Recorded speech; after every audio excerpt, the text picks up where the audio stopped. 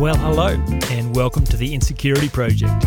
I'm your host, Jamin Fraser, and I am on a mission to end the unnecessary suffering caused by the fear of not being good enough. We've all got it, we've all got to work through it, but thankfully there is a clear, intelligent, and complete solution to the insecurity problem, and that is what this project is all about. Hope you enjoyed today's program. Hello, my friends. It's 10 Minute Tuesday time. I'd love to share with you my favorite idea from the last 6 months. And the reason it's my favorite idea is because of how powerfully it works. Don't you love ideas that actually change your life? We hear all kinds of interesting things every day. We live in an information age.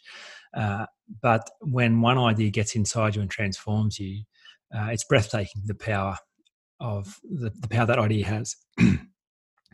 So, excuse me, I was sharing this idea with my wife in the car, driving to Campbelltown on the weekend, and really excited about it. I'm just like, I've really stumbled across something that's just so cool, and I think this is probably one of my best ever ideas. And I'm explaining that, you might have heard me talk about the fact that there are two problem-solving questions that I love to use. Question one, what problem are you most looking to solve right now? Question two, are you sure that's the problem? She says, yeah, I've heard you use those before. I said, well, watch this.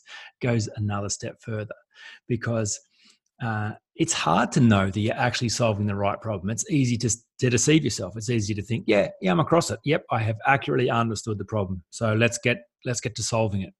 But there's a really cool test that proves whether or not you've accurately understood the problem. And the proof is this. If the problem feels to you overwhelming, if it feels like you can't do anything other than really manage it, and you're anxious about it, you're not really quite sure how to get your teeth into it, then that is very clean evidence and feedback that you haven't accurately understood the problem. You will know that you've accurately understood the problem when you feel like you have the power to fix it and the solution is clear. So that's a really powerful test that you can use on any problem. And Catherine says, okay, so I think I understand. So she says, so, when you've been really overwhelmed about your business stuff this week, that just means you haven't actually understood the problem. Like, yeah.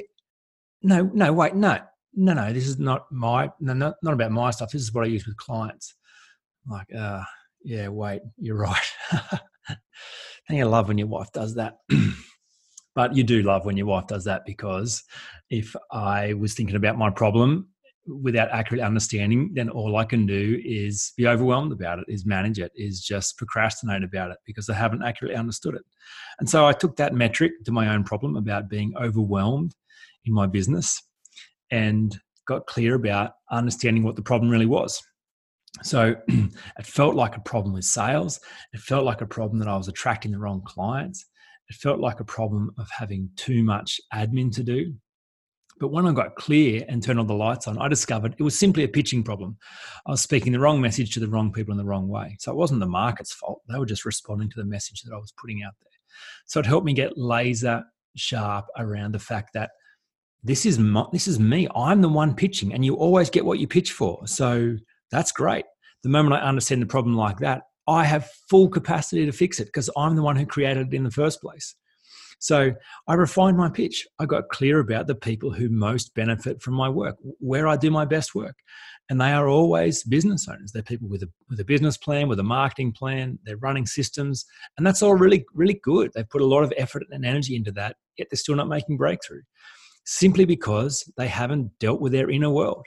And now that's the thing limiting them. So insecurity is showing up and costing business owners and entrepreneurs and leaders massively in the area they're trying to do their best work. And so I refined my pitch and got clear about that, and that solves the problem in my business. So the metric again, if you think about the problem you're facing, and when you go to that problem, you feel overwhelmed, uncertain, unsure, and anxious about it, that is clean feedback to you. It might not feel like that's true. It might feel like that's impossible. This is what the problem is. Yeah, I've accurately understood the problem. Yeah, it's outside of my control. There's nothing I can do. So sure, that's the problem. That's not the problem. I promise you it's not the problem. Here, two quick examples from some clients that I've been working with, without giving away too much information. Both was an issue of sadness. So the first one, and both involve family. So the first one, I'm just really sad about what's happening with my brother.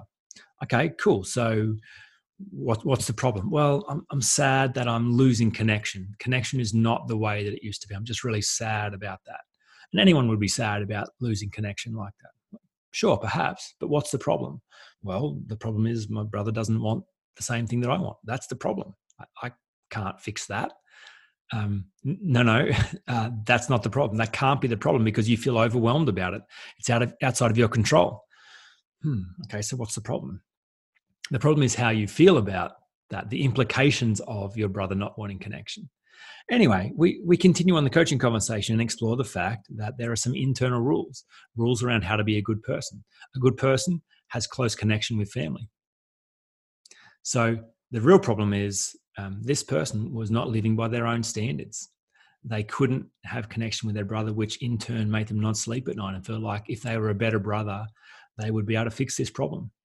Now, that's an interesting standard to set. That's an interesting rule. It works well when everyone else wants to play that same game. But if they don't want to play the game, that rule is going to get you into a lot of trouble.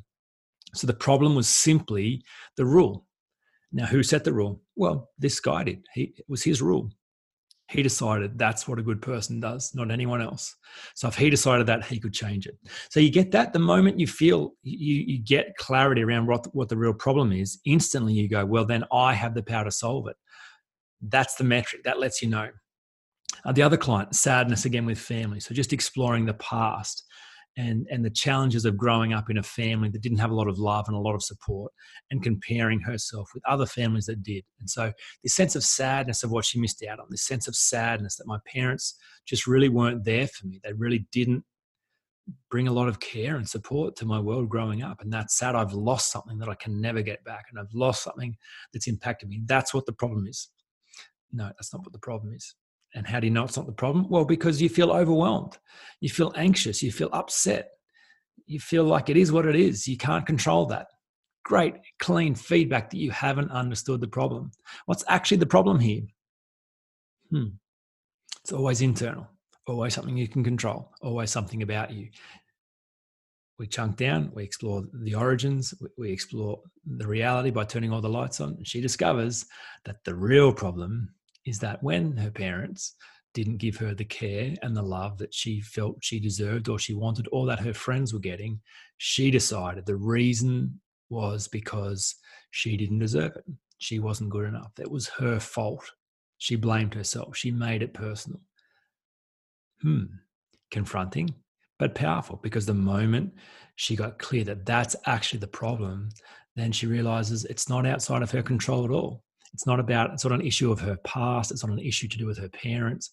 It's an issue to do with her own sense-making paradigm, her own storytelling, the meaning she has placed on that pain growing up.